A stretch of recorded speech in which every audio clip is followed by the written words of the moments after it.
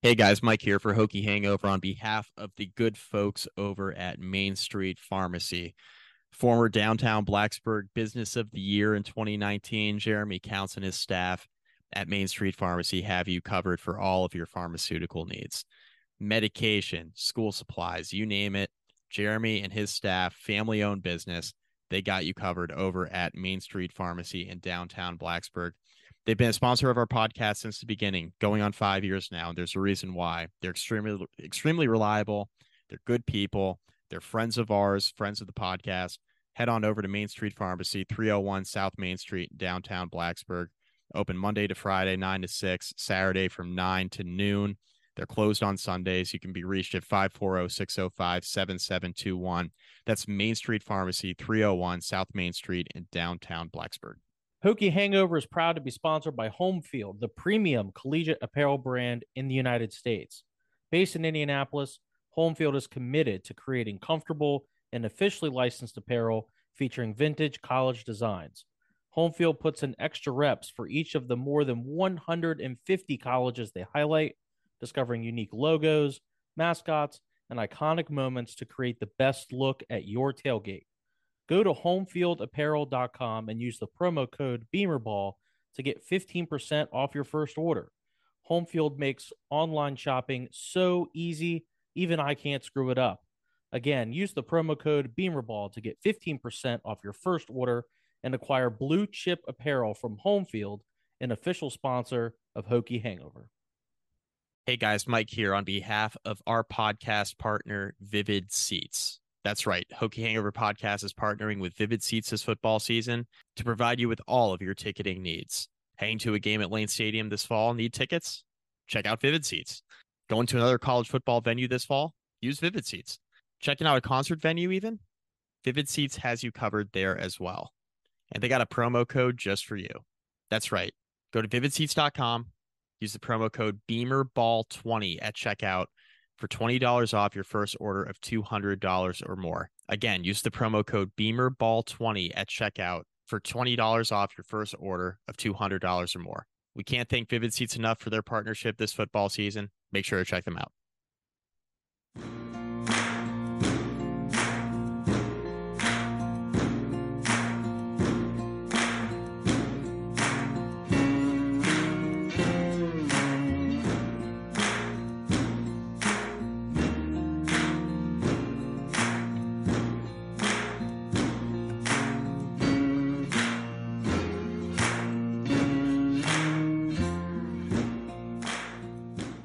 Hokie Hangover. Guys, it is time to preview the Virginia Tech men's basketball season. Hokies already have one game under their belt on the men's side and the women's side. Both teams started the season 1-0 with victories on Monday night. Tech's women's team put together a really complete performance in blowing out High Point in front of a very energetic Castle Coliseum atmosphere as they raised their Final Four banner in Castle. Pretty cool. Men's side, later in the evening, Hokies kicked the absolute piss out of Coppin State. That was a lot of fun to watch. Wanted to start here. Thanks to everybody for the feedback on the last episode, recapping Louisville. We had a lot of fun. It seems like our listeners really enjoyed it as well, even though I would say it was lighter on the game content, so to speak. The entertainment value in listening back, just selfishly, from my standpoint, it was funnier than I anticipated when we actually record the podcast. So you can only go so in depth when you lose by 31. That was my thought as well. So I'm glad that's kind of how the podcast turned out, because we were all very frustrated with the loss, but we ended up taking it kind of in an entirely different direction that I think ended up being much more entertaining than we expected before we hit record. So good stuff there. Guys, we're going to start by talking about the men's team. Last year was a disappointing year for Mike Young's squad. Definitely injuries to Couture, injuries to Rodney Rice, the inconsistency, to put it lightly, defensively. Team didn't defend very well. Sean Padula was in a spot where he had to basically play Devin Wilson type point guard minutes under James Johnson, where he was just like never taken off the floor. All of it led to a 19-15 overall record and an 8-12 record in ACC play. Hokies bowed out in the first round of the ACC tournament, and they did not make it to the NCAA tournament. Hokies finished 2-10 on the road last year. It's not very good. They were 13-4 at home. That was a little bit better. Rough year. Rough year. Yeah, this has kind of been a hallmark of Virginia Tech really for the last few seasons. They just haven't quite had the depth on the roster to handle a couple key injuries. Now you can probably make that argument about most of the country. If you lose, your one or two best players, chances are you're going to be struggling. And we saw that from Virginia Tech assuredly when Couture went out. So uh, the the hope this year has to be that you've solved some of that, and we'll kind of dive into what Virginia Tech's depth may or may not look like for the remainder of the year because there are some intriguing options, especially guys that are very very young. Yeah, I mean, as we look to this season, I think for me, and really for at least for who I talk to, a larger amount of the Virginia Tech community as a whole. Now, that includes fans. Realistically, that should also include the athletic department, right?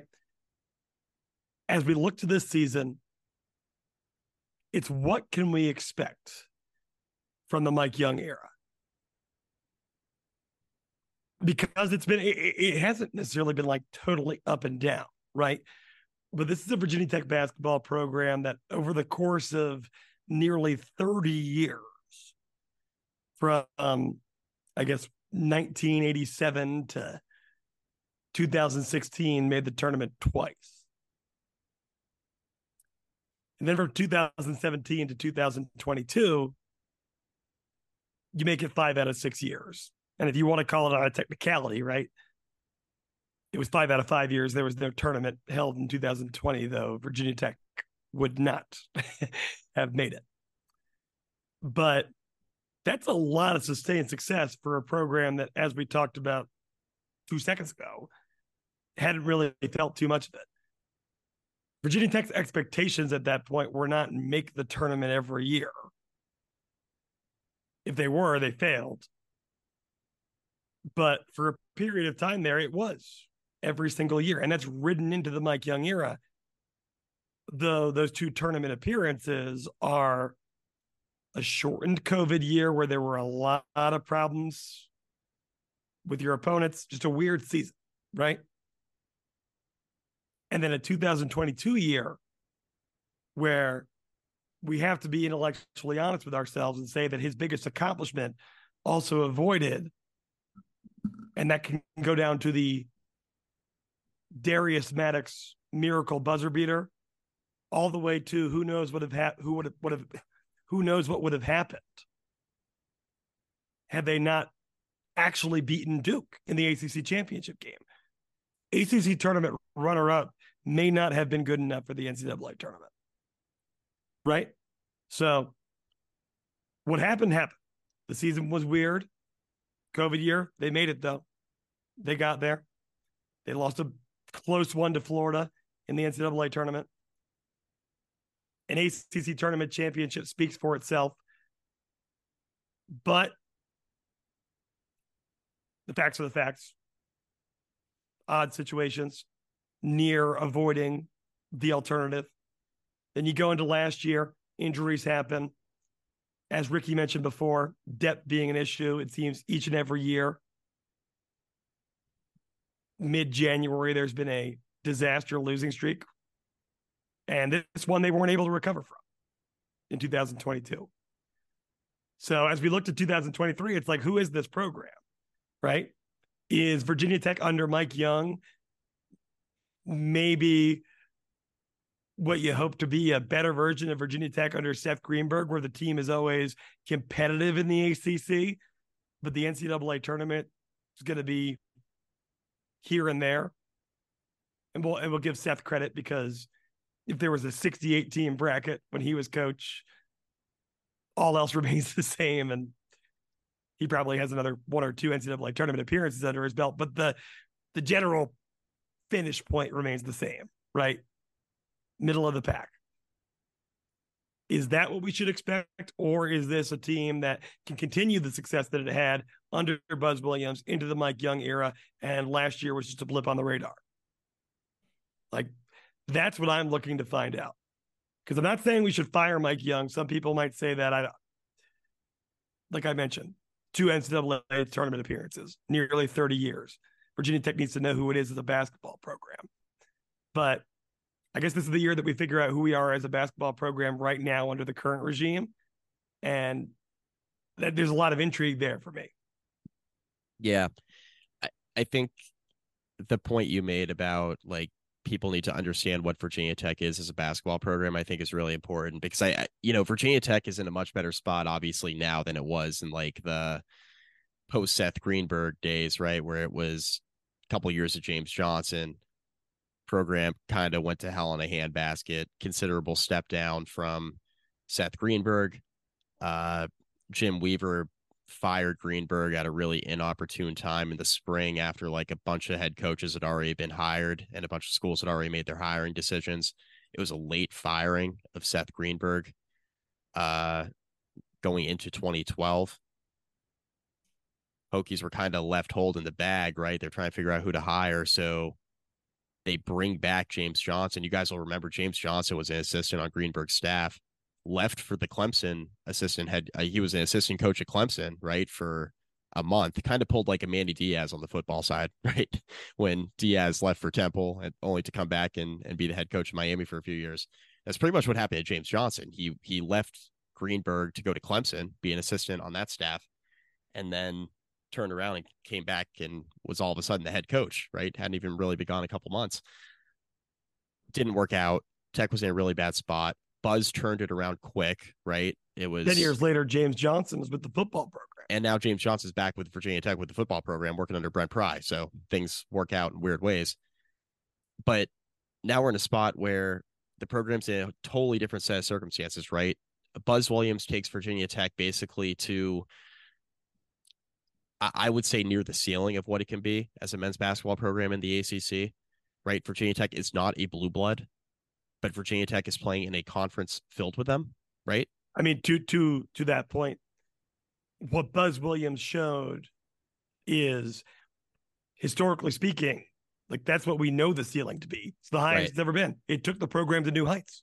It's the highest it's ever been. And now Mike Young comes in, and when Buzz left, right, this was never a destination job for Buzz, right? I think that's really important, setting expectations for Mike Young. It was never a destination job for Buzz. Buzz came in, took, left Marquette, wasn't happy with the athletic director, leaves Marquette, comes to Blacksburg.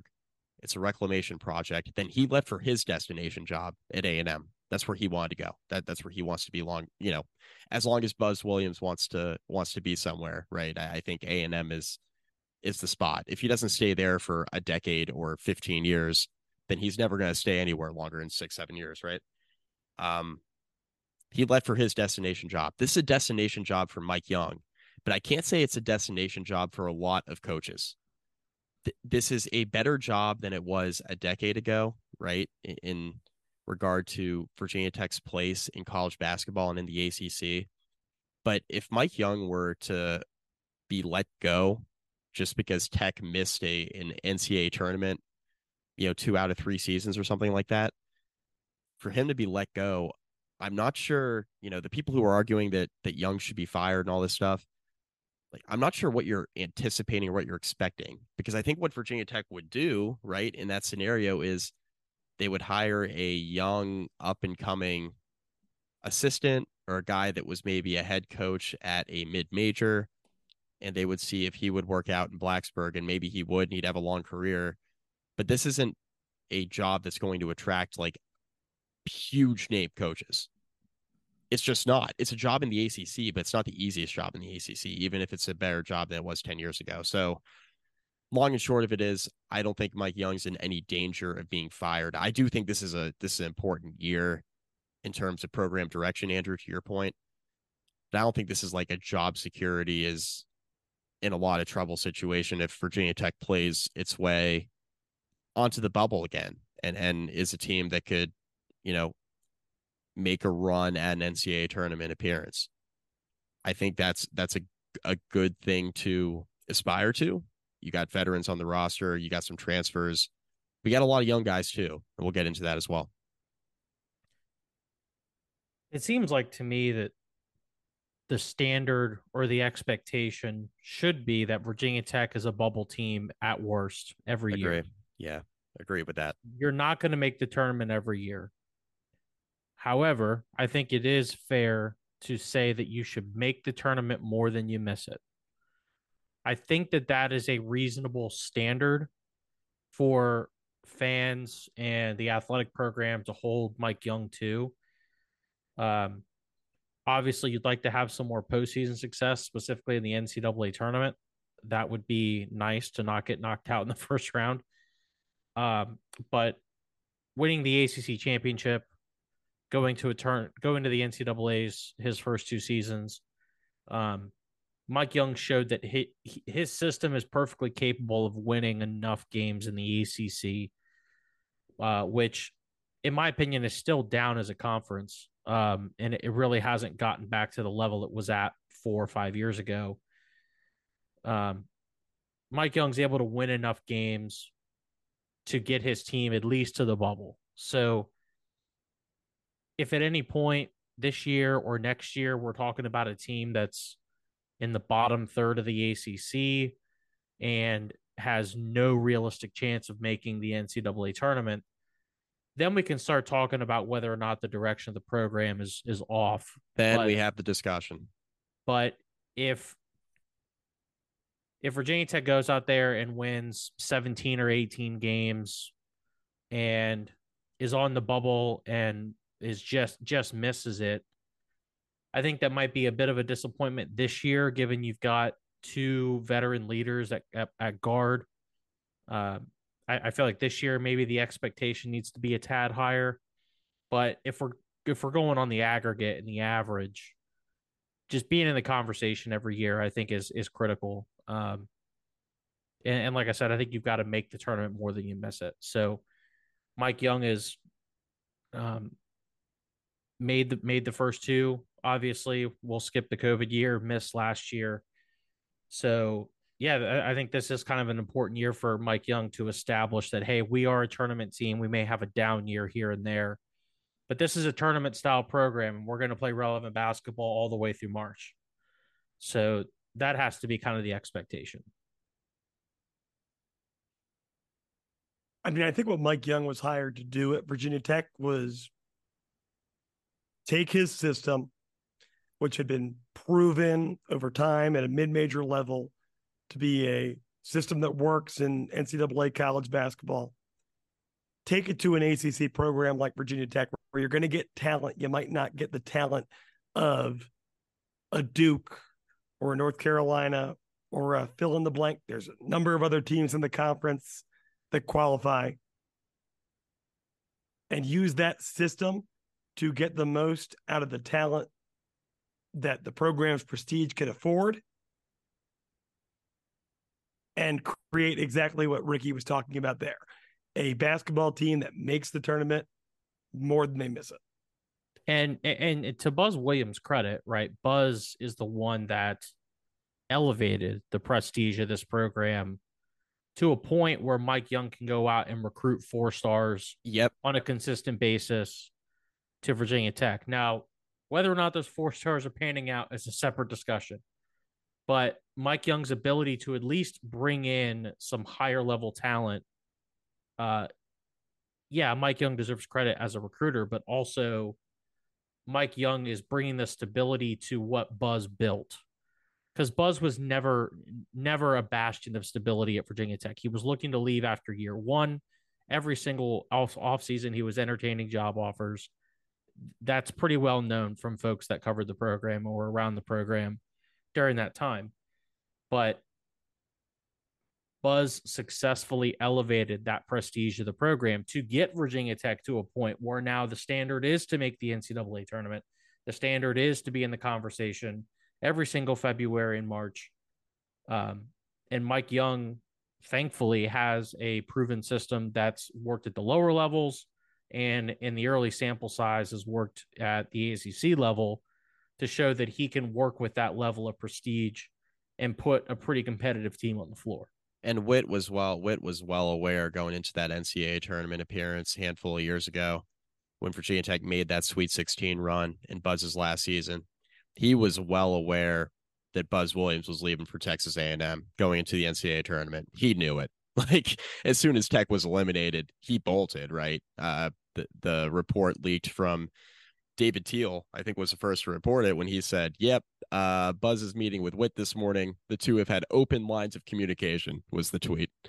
It's like, yep, they have, because Witt is well aware that Buzz is leaving for A&M. This is all formality, right? And then, lo and behold, he's gone. The point that you made, Ricky, about, like, it's almost like this analogy kind of sucks because I think Buzz obviously took the program to pretty much unprecedented heights in terms of kind of what they could be from a recruiting standpoint, and the ceiling of that team. I'm not even sure that Sweet 16 team wasn't even reached. I mean, they were tipping away from going to the Elite Eight. Yep. That team, I think, could have absolutely made a Final Four. I think, Buzz took the program to the precipice of like unprecedented heights. He was a mercenary. Right.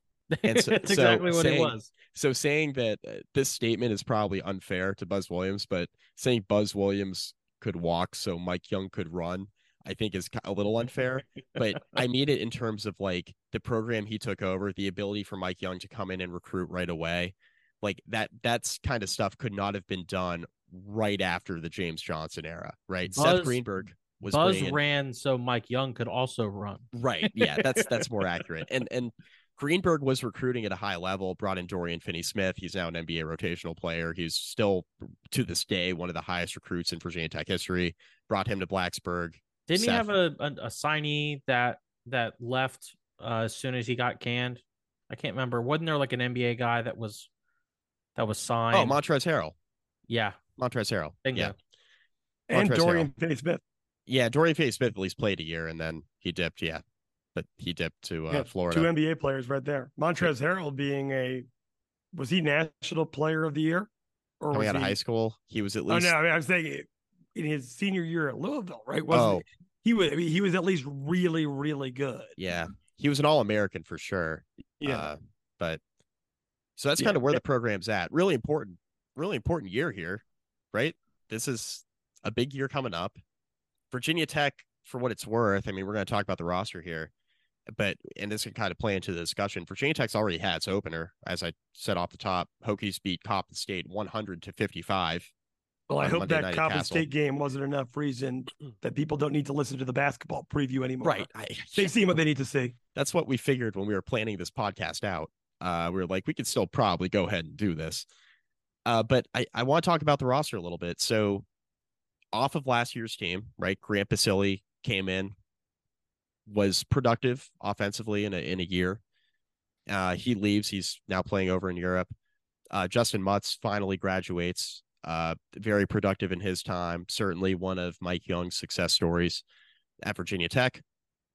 Obviously, we covered the Rodney Rice departure in depth on an earlier podcast, but he's like redshirting, but he's actually going to transfer. He's leaving the program. Once the transfer window opens in January, he'll be leaving Virginia Tech. So he's gone. And then Darius Maddox departed. He had an illness in the family last year, missed some time. Ultimately transfers to be a little bit closer to home. He's now at George Mason. So those are the departures. But coming in, you have Robbie Barron. He's a transfer, a forward who played quite a bit last night, but he was in some foul trouble. But he's a starting caliber player. He was in the starting lineup last night. He transferred in. Mekhi Long transferring in from Old Dominion is another ad.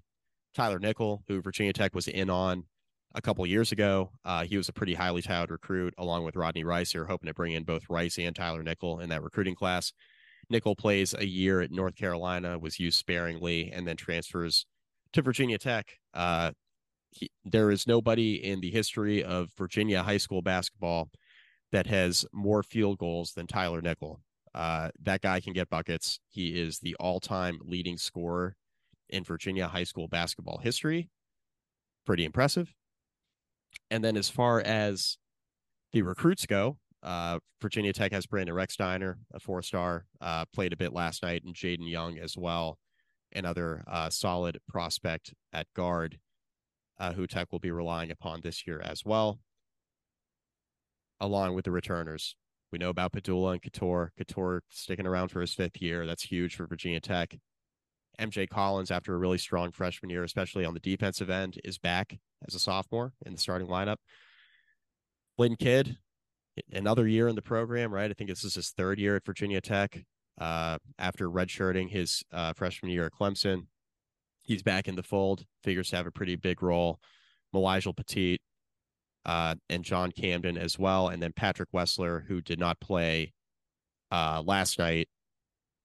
There are some reasons behind that. I'm not going to disclose on this podcast. We can talk about that afterwards. I meant to text you guys about that today. Anyway, Wessler is expected to have a role on the team in some form or fashion as well. So, guys, that's the roster. Just at a high level, given what they've lost last year, what's coming in, what are your expectations on paper, I guess, coming into the year? And then, feel free to work in any thoughts you have about the Coppin State game last night in particular and how some of these guys were used. I mean, I don't want to get too deep into the Coppin State game because, I mean, let's be honest, like any player that's going to see minutes for Virginia Tech this year should at least,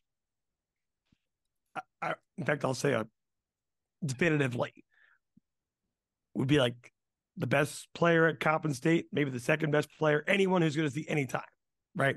Different level of basketball.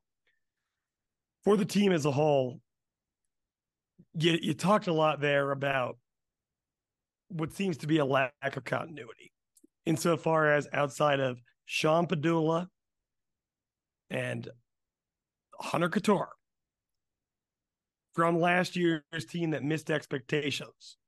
We are looking to fill in a lot of blanks with either freshmen, transfers, or guys who played a limited role previously, expected to take on more. So for me, any semblance of success this year, and that could be a last team into the NCAA tournament and bounced level of success.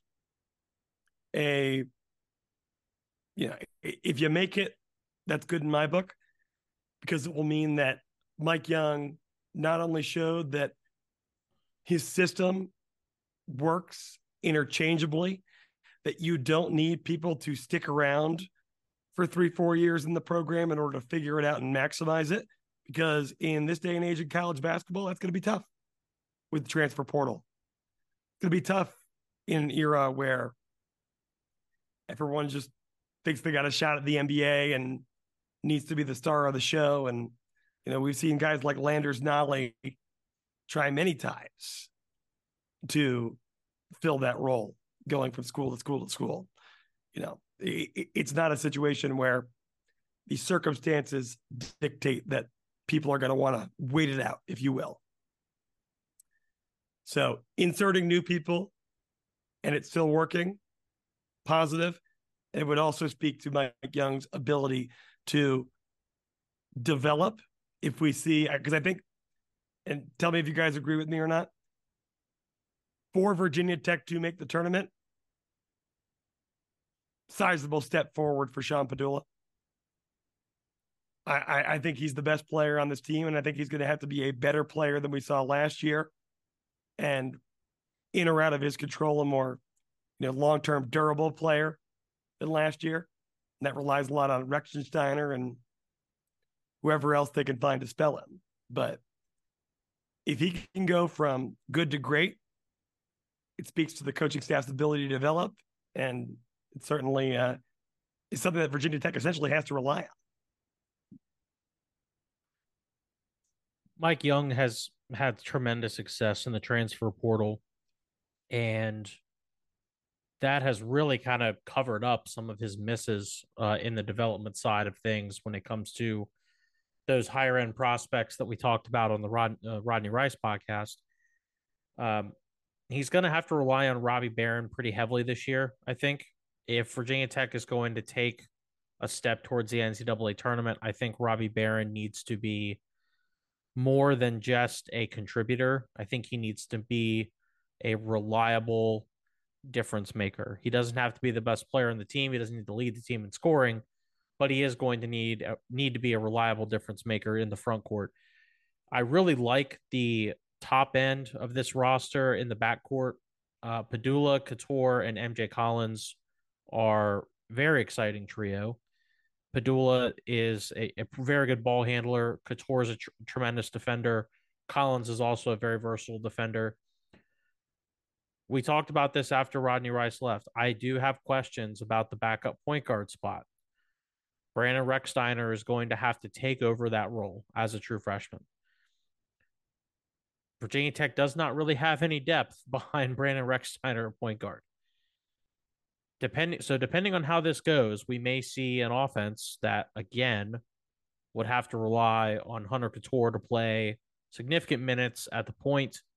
And you guys have followed this program long enough to know that is not Couture's strong suit. He struggles when he has to be the primary ball handler.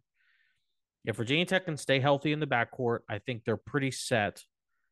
Rechsteiner was certainly the moment was not too big for him last night in the Coppin State game. We'll have to wait and see if he can sustain that through non-conference play. But between Padula, MJ Collins, Hunter Couture, very, very intrigued by Tyler Nickel. I think Virginia Tech's backcourt seems pretty solid. So for me, those are the two things I'm watching the most. Are they going to stay healthy in the backcourt? And how does Brandon Rechsteiner take on those minutes? And also, can Robbie Barron lock himself into the starting lineup and be a huge difference maker in the front court? Yeah, in regard to the Coppin State game, I thought it was interesting because the one thing that you can take away from these non-conference games where I call them walkover games because when you play a team like Coppin State and you're favored by like 30, I think they close as like a 30-point favorite. What you can take away from games like this is number one, especially in the early going, what do the rotations look like? Because while you might see some players for extended minutes, right, that you may not see in extended minutes, say in like conference play against tougher competition, the timing of the rotations is something that the coaches are trying to get right in the non-con against teams that you have a pretty good chance of beating. So that's the kind of stuff I try to pay attention to is like who's the first guy off the bench. You know, in particular last night for me, it was okay, when Padula comes out of the game, who's going to come in first, right? Is it going to be Rechsteiner, right, to replace him, or which is what I thought coming in, especially against Coppin State. I was thinking Padula, when he goes to the bench, Rechsteiner is just going to come in and replace him. That's actually not what Virginia Tech did, right? So what the Hokies did last night is, you know, Padula was out there with Couture, Collins, Lynn Kidd, and Robbie Barron. That was the starting five. And Barron got into some early foul trouble. They started rotating some guys in. Elijah Petit was one of the first guys in off the bench. Tyler Nickel was one of the first guys off the bench. They brought those guys in, and they took Hunter Couture off the floor about 5 minutes into the game. And so then I was like, wait a minute. I bet that they're going to bring Couture in for Padula around the 12-minute mark. Lo and behold, right? Couture getting ready to come back in the game after maybe a minute or two break, comes back in the game, replaces Sean Padula, right? And then we saw rotations later in the game that included Padula alongside Rechsteiner, which I thought was interesting. So the Hokies went small. They had Rechsteiner, they had Padula, they had Hunter Couture out there, which I thought was a really intriguing backcourt wing combination. So I think the long and short of it is Ricky is absolutely right. Rechsteiner now, especially with Rodney Rice gone, and now I think with how Virginia Tech is playing some of these guys last night from what we saw in the early rotations, I can kind of see why Rodney Rice, if he wanted to play 30 minutes a game, why he probably transferred, because I don't think he was going to play 30 minutes a game here, at least not this year. Not with Padula, not with Couture. I think it's pretty clear Mike Young wants Padula to be operating the offense. But Ricky's right. I think Rex Steiner is a guy to watch because obviously highly touted recruit. He played 11 minutes last night, shot the lights out, hit a couple of really deep threes. If he can provide that in a pinch off the bench for the Hokies this year, that's going to be gigantic. If you can limit the time that Hunter Couture has to be the primary ball handler, I think that's gigantic. Now, Couture is capable in that role in a pinch, but I think we all agree like Couture is not a point guard. He's a shooting guard. He's much better suited off the ball. He can play point guard if he has to. Mike Young has always talked about Couture as like his half point guard. And we saw that last night. He was his half point guard. Now, does Virginia Tech proceed against better competition, starting with South Carolina this Friday? Do they proceed with, okay, it's going to be 1.5 point guards, right? That's going to be the rotation. We're going to have Padula and Couture on the floor. We're going to bring Couture off early for a couple of minutes, then bring him in, right, for Padula. So Padula can get a couple minutes on the bench, and then have Padula and Couture finish halves. That might be sustainable for a while. But I think what you find is that when you get into the middle of a season against tougher competition and you're only playing a guy and a half at point guard, you're going to get worn down, especially with the amount of minutes that Padula and Couture have to play. They are your two best players, your two most reliable guys. They were the only two guys that played more than 22 minutes last night. Lynn Kidd, MJ Collins, Mekhi Long all played 22 minutes. Padula and Couture led the team with 26 minutes each. So we already know they're going to be on the floor a bunch, and they should. They're really good players. They need to be on the floor a lot. But is it out of necessity, right? Or can you bring guys along as the season progresses? Can a Jaden Young, who, again, another young guard, Rex Steiner is the big 4-star. Jaden Young was a good prospect too. And he gave the Hokies good minutes last night as well. Can he help in a pinch, right? Whether it's point guard or shooting guard. Tyler Nickel on the wing, pretty good ball handler. Can he emerge in that Hunter Couture type role where he's another half of a guard, right? To be the guy on the ball in a pinch. That's the stuff I'm going to be watching here as the Hokies continue to progress through the non-con. That's a long and short way of saying, Rick, you're right. I'm concerned about point guard and the rotations there. It's going to be interesting to see how that progresses, but I was pleased with what I saw out of the young guys, albeit against Coppin State. South Carolina will be interesting, right? And even South Carolina going into Campbell and Wofford. I mean, this is a Gamecock team that they won 4 games in the SEC last year. So marginal improvement, certainly a better opponent than you saw in Coppin State. What should be a winnable game for the Hokies, but what's that go in really looking to play a game that you feel like you might have a chance of losing if things go wrong, right? I don't think there was any fear of Coppin State. I don't think South Carolina's an auto win. And we'll see the rotations that, at least in this moment, resemble what they think they should throw out there going into the games that matter, ACC play and the harder part of the non-con. But you get into that ESPN Events Classic, which is a tournament that you lose, you continue to play. So Virginia Tech will get 3 games out of it. And it starts out with Boise State, a solid mid-major program that has been on the precipice of the NCAA tournament. They're receiving votes in these preseason polls.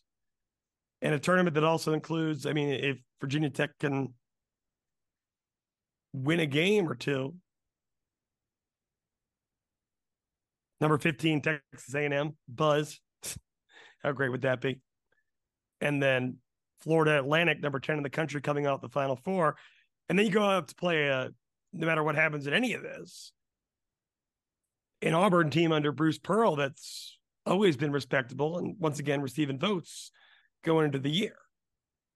Like, we're going to find out quick, and these aren't easy games, that if Virginia Tech doesn't have it right early, they're going to be sacrificing an opportunity to get the kind of wins that I think we all know as fans of a team that, for better or worse, under Mike Young, under Buzz, with the exception of the 2019 year where they were just really good, at least going into mid-February, you feel like you're kind of living on a bubble.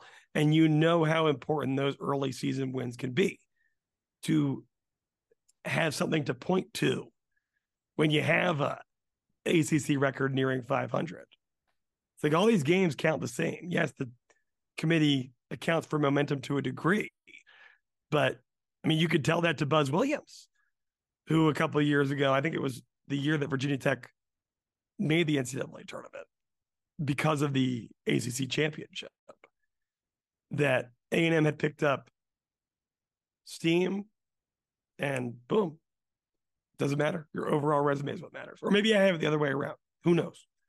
Who cares? Either way, having those non-conference wins to point to are very important. And for a team that you hope had good preseason practices, because with the changes, they're going to have to figure some stuff out on the fly. You hope they get it right quick. I look at the schedule, guys, and Andrew, you touched on this a little bit, how important the non-con is. I think my biggest takeaway here is that, and this is my takeaway with most non-conference schedules, but especially when you see a couple of teams that have a history of being on the bubble or being in the mix. Talk about Boise. You talked about Auburn, how good Auburn was a few years ago. You talk about the potential of the teams you could play in Orlando, outside of Boise, right?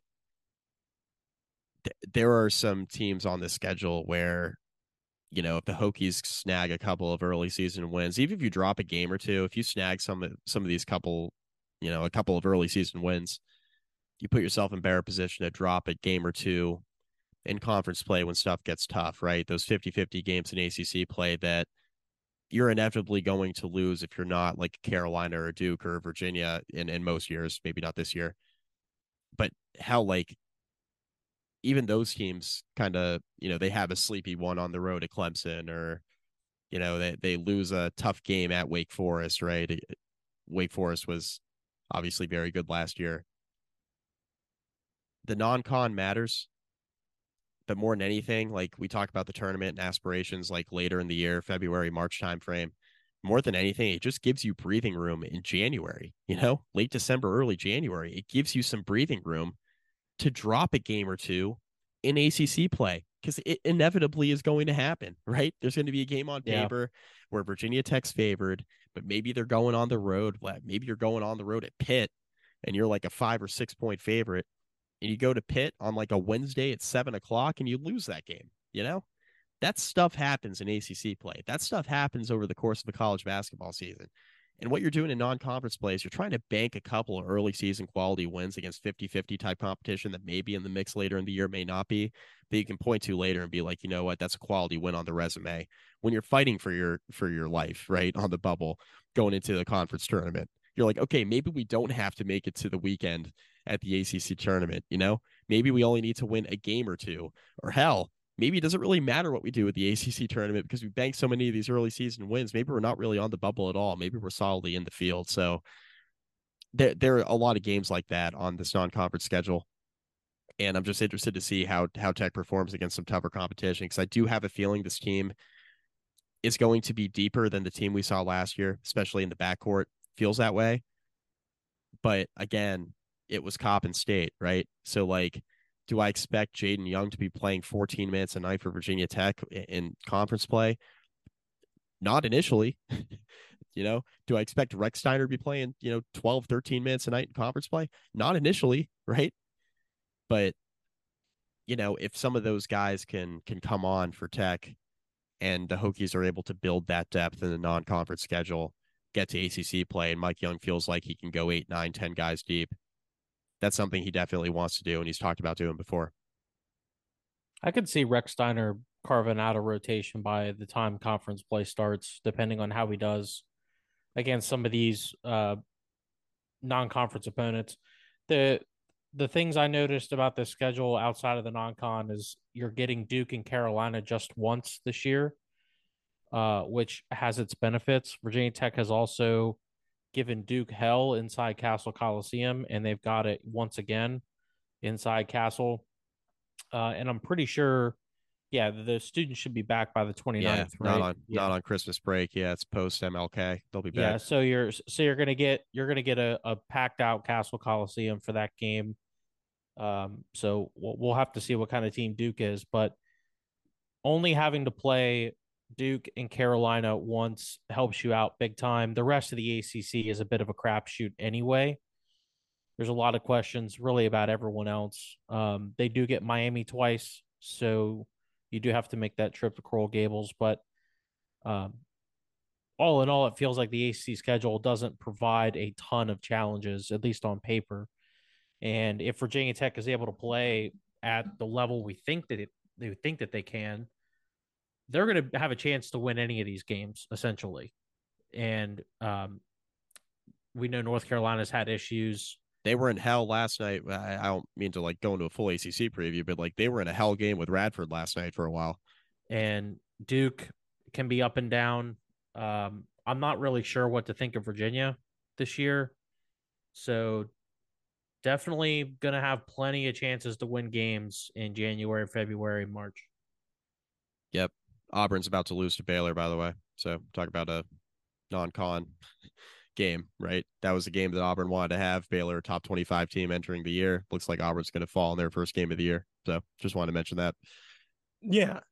I mean, you mentioned the importance of having those wins in your back pocket, right? And I mean, as many as you can get are helpful because we look at Virginia Tech the last two seasons. And I mean, last year we all remember they beat Carolina, who I believe was a ranked team at the time, Early in the non-con. early in the non-con, go 1-0 in ACC play, and then proceed to lose the next seven. And of those seven losses, I believe one of the teams, one game individually, was to a team that made the NCAA tournament. And that was Virginia, who then proceeded to get bounced by Furman. So we know, like, that is a grind.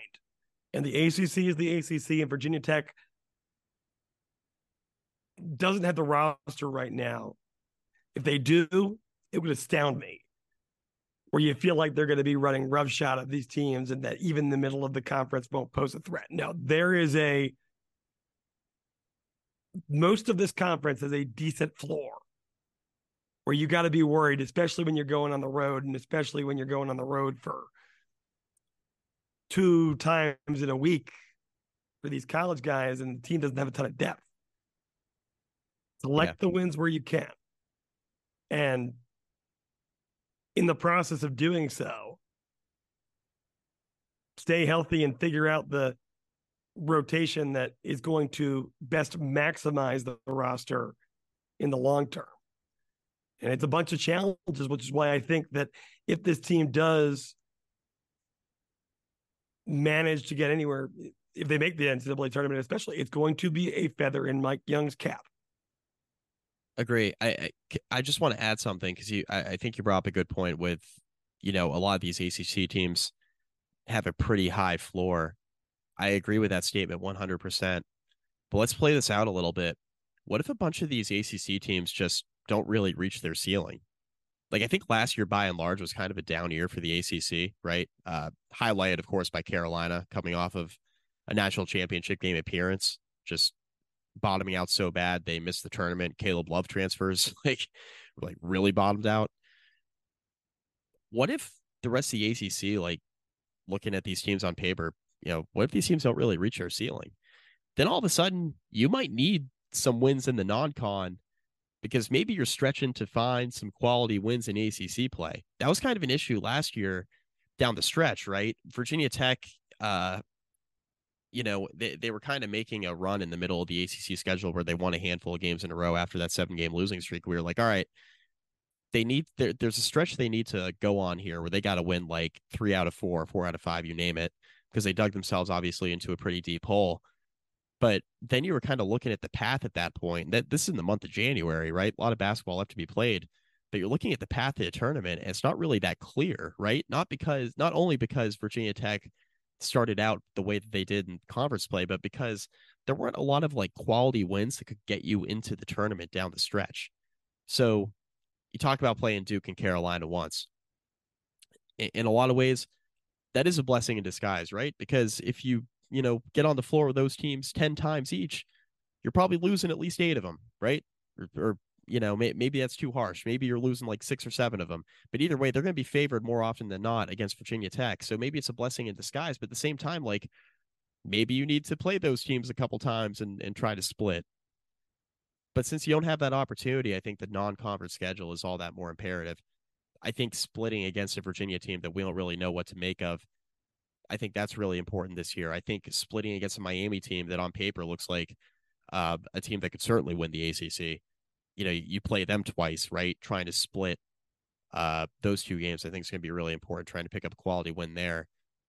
You start kind of looking at some of these non-conference games, and you start looking at, okay, can we split against some of these better teams in the ACC? And that's how you kind of find yourself on the bubble at season's end, which I think is the goal that I think Virginia Tech fans would aspire to, considering what the Hokies lost and the question marks and who Tech's bringing in. And I mean, there are certainly some questions on this roster for sure, but I'm interested to see how this plays out. I mean, to your point, Mike, it's not like this conference projects to being incredibly better, at least in terms of what general opinion is right now, right? Mm-hmm. Yeah, you think back to 2019 when Virginia Tech was, a top 5 team in the ACC, teetering between 4 and 5 all season, and those were all 5 teams that realistically could have made a run to the Final Four. No one would have been surprised if they did.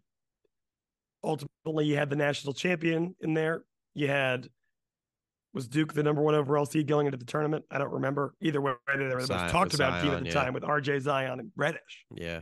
Like that was a super top heavy conference with programs like Syracuse and Louisville behind them who weren't even that bad at the time. Like the conference has gone downhill. You have 3 teams in the top 25 currently. Like ESPN bracketology puts 5 ACC teams in the tournament.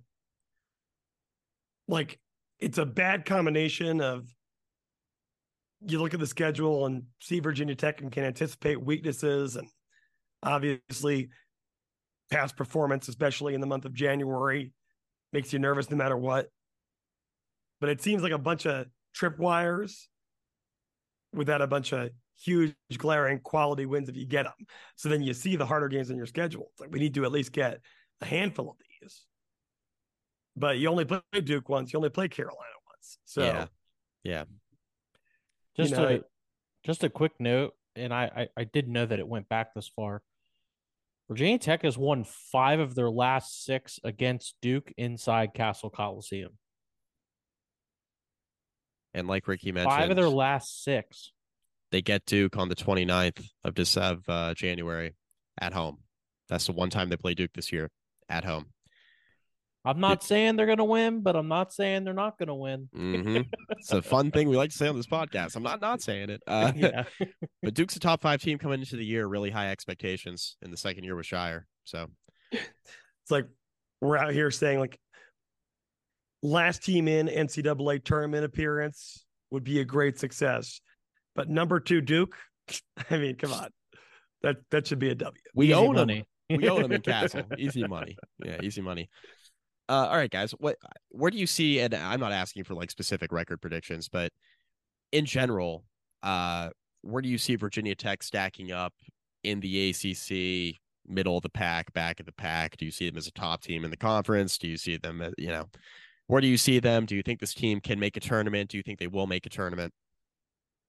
I think they're right in the middle of the pack, and it's going to be February and March where we're biting our fingernails and wondering how it's going to go. They're probably going to need some big wins down the stretch. I could see them needing at least 1 or 2 wins in the ACC tournament minimum. Uh, I just worry about the depth of this team. I know they played 17 players against Coppin State, but nobody cares, right? It's Coppin State. If they can establish that they have that depth before we get to conference play, I will feel a lot better about this roster, because I do believe that the starting five can compete with anybody in the conference. I mean, they're not as talented as Duke, probably. Uh, they're probably not as talented as Carolina. Miami, meh, I don't know. Miami's pretty good. But Virginia Tech's starting five seems pretty damn good on paper. It's a long season. We've seen the injury issues in the past. I want to make sure that they've got some guys that can fill those spots when needed. And I don't want Sean Padula to have to play 38 minutes a night. That's not sustainable. It's not going to work. It's going to make him a worse player. So I really like the starting five. I have some questions about the bench. I think those questions may or may not be answered by the time the non-conference schedule is over. And if we get some good returns on that part of the roster, I think you're looking at a team that's definitely a tournament team, and maybe looking at something like a 9 or a 10 seed. Otherwise, you're probably looking at a team that's trying to squeak in on one of the playing games or something along those lines.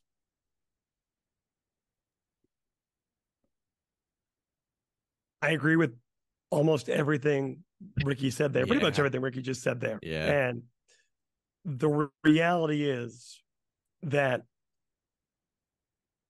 kind of the destination that Ricky described this team getting to, which is either barely in or hanging right there on the outside looking in,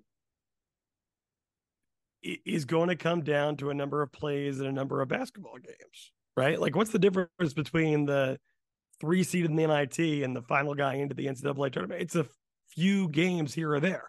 And if you remember back to Virginia Tech last season, which obviously they weren't by the way end of the season in the conversation for the NCAA tournament, but when that losing skid started,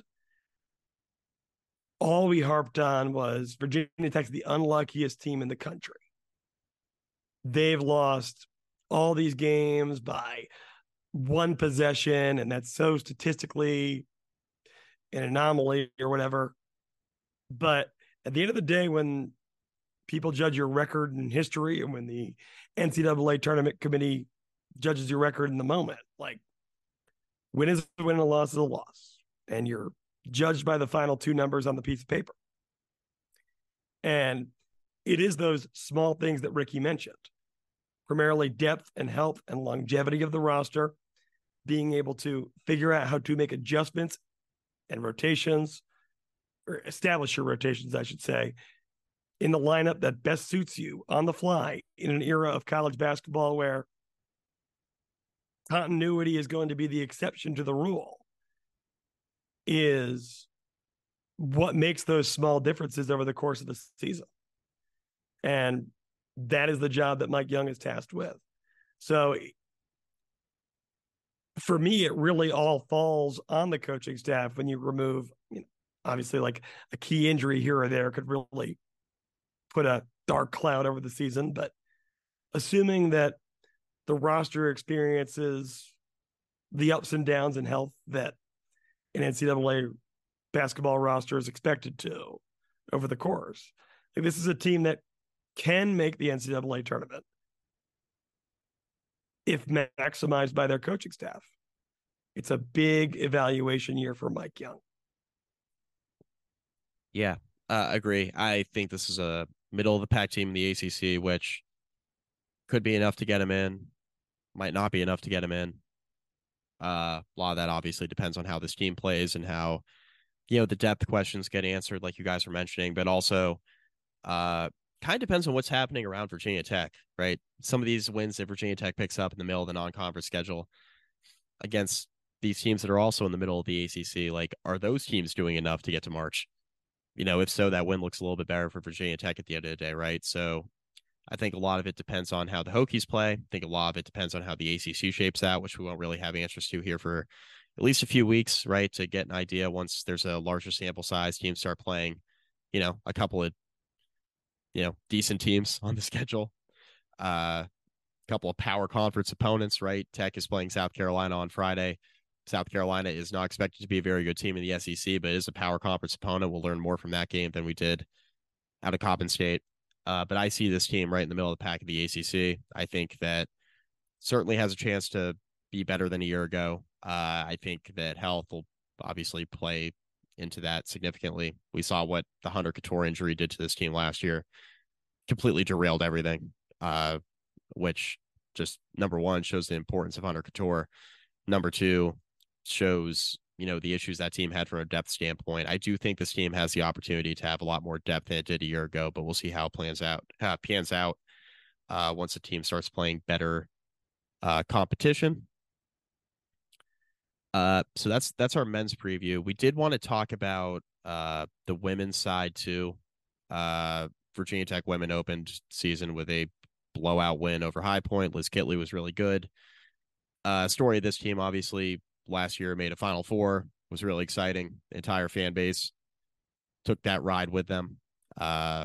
Lost to the eventual national champion LSU Tigers in a game that went back and forth that Virginia Tech certainly had a chance to win. Virginia Tech returns Liz Kitley for a fifth year, which is huge. Georgia Amore returns, obviously.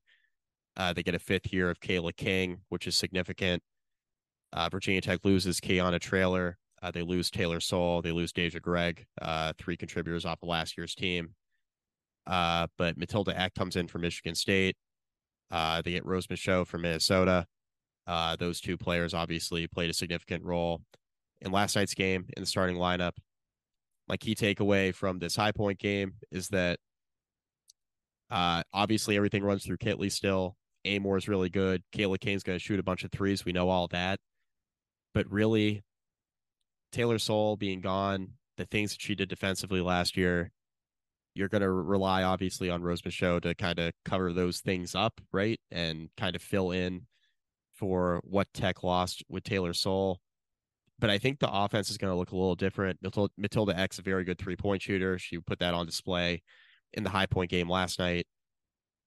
She's kind of replacing Kiana Traylor's role in the starting lineup. Kiana Traylor is more of a slasher to the basket. Matilda Eck just really kind of another three-point shooter. Not that she can't do more than that, but she's really just a really lethal three-point shooter. Kayla King, that's basically all she does is shoot threes. Most of her career attempts have been from three-point land, and she hits a bunch of them. And then we know what Georgia Amore and Liz Kitley can do. Tech was a preseason top 10 team, the number 8 in the country. They're expected to be one of the top teams in the ACC once again. I don't want to say, a Final Four is repeatable because that's really hard to do. Liz Kitley mentioned that at ACC Media Days, like they want to have an appreciation for how difficult that was last year to get to a Final Four. But also they feel like they left some out there and they feel like they have a really competitive team that can get back. Guys, this is going to be one of the best teams in college basketball this year, I think. I have no reason to really believe otherwise, especially given who's returning. I mean, yeah, Mike, you kind of covered all the bases there. The losses of Traylor and Sewell we'll see how much that matters, right? Those were two WNBA caliber players, both drafted, right? So though they might not have been the biggest stars on the team last year, that speaks to how good that team was, right? Like your role, maybe they were more than role players in reality, but your side stars are professional level players. Virginia Tech has not had many professional level players in the entire history of the women's basketball program. So yeah, those aren't so easily replaceable. Like you said, Mike, making a Final Four is really, really hard. The team will obviously still be good. It's hard to judge how those new pieces will impact things and say just how good they can be until we see it a few times. Luckily, the game will be complete less than 48 hours from now because we record this podcast in the wee hours of the night. But down here where I live, Charlotte, North Carolina, quite the test right off the bat, and probably the biggest non-postseason game in Virginia Tech women's basketball history as they take on Caitlin Clark, who can sell out an NBA arena by herself, is what we're about to find out. In Charlotte right here. So that'll be a good indicator. If they lose, I won't lose faith because, like we said, new pieces in there. They're going to try to figure it out. But unlike the men's side, like we just talked about, where there's a couple of teams that really should be national contenders, and the rest are just decent programs with low floors, or excuse me, with high floors. No, the ACC women's basketball remains the gauntlet. So just got to hope to figure it out by then. Yeah, we're going to learn a lot about this team in the non-conference as well. Obviously, with Iowa and LSU looming later on the schedule, we're going to get kind of an idea as to if this team has what it takes to be a top 10, top 5 program. I have kind of the same issue or same question marks I had going into last year, and a lot of it relates to depth. It's just there's not a ton of proven depth on the roster. Carly Wenzel maybe having to play a huge role as a young player. But obviously, this is going to be the Georgia and Elizabeth show. Kitley and Amore are going to run the offense. Kitley, if she can stay out of foul trouble, is one of the best front court players in the game. And if Georgia Amore can continue to be efficient from three and run this offense the way that she can, taking her directions from Kenny Brooks, I think that they're going to be just fine on the offensive end. So barring injuries, this team is as good as essentially anyone in the country, and it's going to be a lot of fun to watch. I do believe this is going to be easily one of the best teams in the ACC, and if all things go right, this team should be holding the ACC championship at the end of the year. Yeah. I mean, there's the ACC has a bunch of really good players. Big expectations. Like how are and I'm actually kind of curious to see how they respond to that. I mean, they are no longer kind of the Johnny come latelys, right? That's an old school saying. Jesus, Rick. Dude, it's tired. It's been a long day. I'm struggling. Anyway, thought I was the one going gray. Yeah. Oh, dude, I've got gray everywhere. I'm the elder statesman. You are on this podcast too. Yeah. But no, I mean they are no longer the new kids on the block. How about that? Better. They're gonna have a target on their back. They are now the hunted. How do they handle that? That's going to be a different mindset. They're going to have to tackle week in and week out. So, regardless, they've got a ton of talent, and Kenny has shown that he's one of the better coaches in the country. Yeah, recruits well, coaches well. He's totally revolutionized the women's basketball program. He's one of the best coaches in the history of the school for basketball, men's or women's. Also, just a really good dude. I'm sure a lot of our listeners haven't had the chance to meet Kenny, but if you do, you won't be disappointed. Put it that way. Yeah, I mean, all of his former players speak really highly of him, and the recruits talking about, how he interacts with them on the recruiting trail and stuff like that. Just, yeah, he's a real deal. Yeah, so they'll be really good. They have Iowa Thursday. They have LSU later on the schedule in the non-con. If Tech plays two really competitive games with those two teams, they're figured to be top 10 teams in the country. This team will be for real. Tech doesn't even have to win either one of these two games early in the year. As long as they're just competitive and they show that they're there, like, you're a lot different team in November and December than you are in January, February, March. So as long as Tech just shows they're competitive in those games, which I anticipate they will, even if they don't win them, that doesn't mean the season's over. They're not going to compete with these same teams in the NCAA tournament, right? It's just a data point. It's an opportunity. We're going to have a good idea of what they are. LSU can be got to the dance. Yeah. Yes, just get to the dance. LSU can be got. LSU lost to Colorado in their opener. Not only lost, they got run a little bit. Your piece of trivia for that one, the second leading scorer for the Colorado Buffaloes in that game was Aronette Vonleh, sister of former Noah. Indiana standout Noah Vonleh, who was then drafted by the Charlotte Hornets and was terrible. You got that going for I you. did If you're a not Colorado have fan. I did not have Noah Vonleh slander on my bingo card for this No. podcast. No, big Hornets fan just entered the chat. Yeah, another victim. Yeah. That's our basketball preview. Yeah. I think we nailed it. Intriguing season. Lots of different ways this could go. Really on both sides. I mean, the Tech men's team could at the high end be one of the. I mean, they could potentially earn a double bye in the ACC tournament. They could also miss the NCAA tournament, get knocked out in the first round of the ACCs. Women, I'm not. The Final Four is clearly on the table, right? It's certainly a possibility. Yeah, considering what we saw last year on the table. But we could see them take a step back, right? Like we know how hard it is to repeat elite level performances year in and year out. It's exceptionally difficult. So, lots of different ways this could go. They're 2 years removed from losing to Florida Gulf Coast in a 12-5 game, right? And then they go to the Final Four the next year. We don't talk about that, sport. Mike. It's we a fickle sport. Is all I'm saying. It's a fickle sport. I demand a pick from you guys on the men's side. You're so confident that they'll beat Duke at home. Do they beat Boston College? History doesn't speak as well to that one. In football? No, Do we want to have that conversation? In men's basketball I'm joking. on January 23rd. I'm joking. No, if you want to hear if they beat Boston College in football, well, gosh, you got to tune in like 24 hours from now. That's right. We don't want to, well, we don't want to use all the bullets in the chamber, so to speak. All I'll say is, would you rather have Castellanos or Kyron Drones? Is a debate. Oh my God, that's coming. I do not have the mental capacity for this right now. Is his name even Castellanos?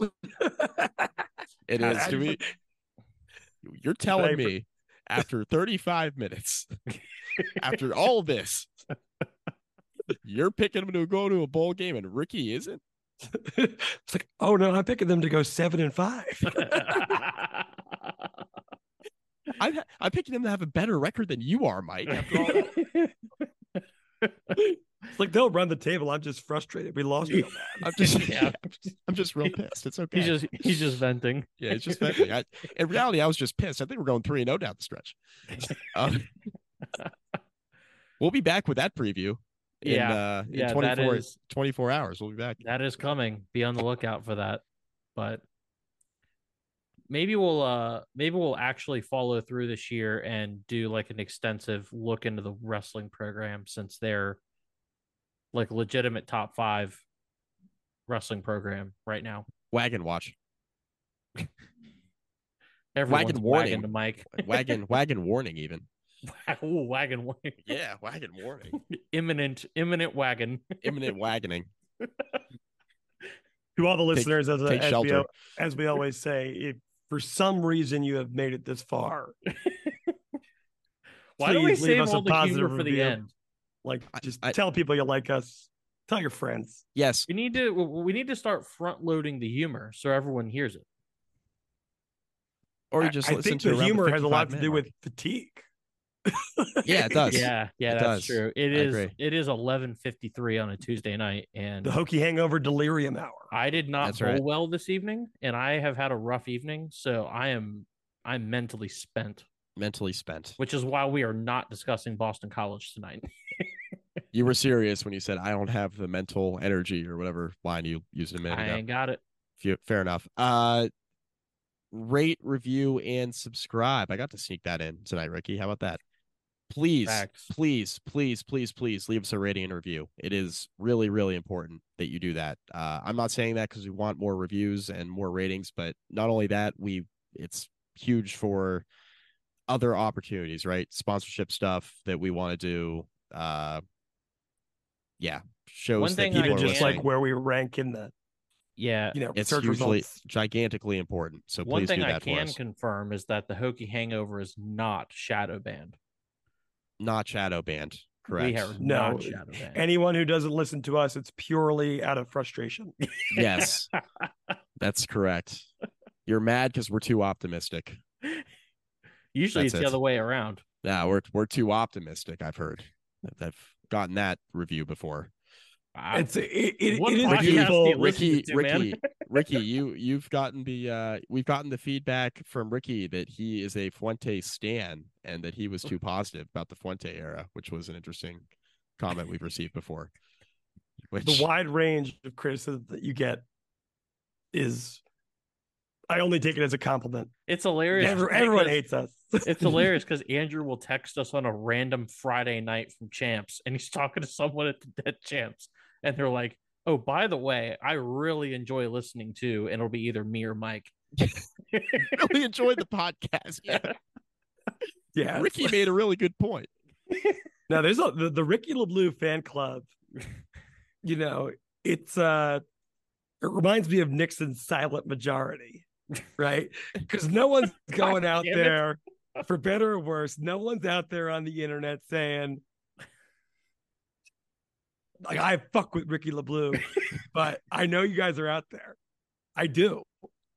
Because people tell me privately and people listen to this shit. So, one of my best friends on the planet, Johnny McKelvey, he got married in early October. He is a avid listener of this podcast. He'll appreciate me shouting him out. Keeps telling me, he goes, man, I've been telling you this all year. Ricky's been on fire on the podcast. He told me that again. I talked to him on the phone this evening. He told me that again. He goes, really enjoyed the pod the other night. He said, I just want to say in general, Ricky's been on fire this year.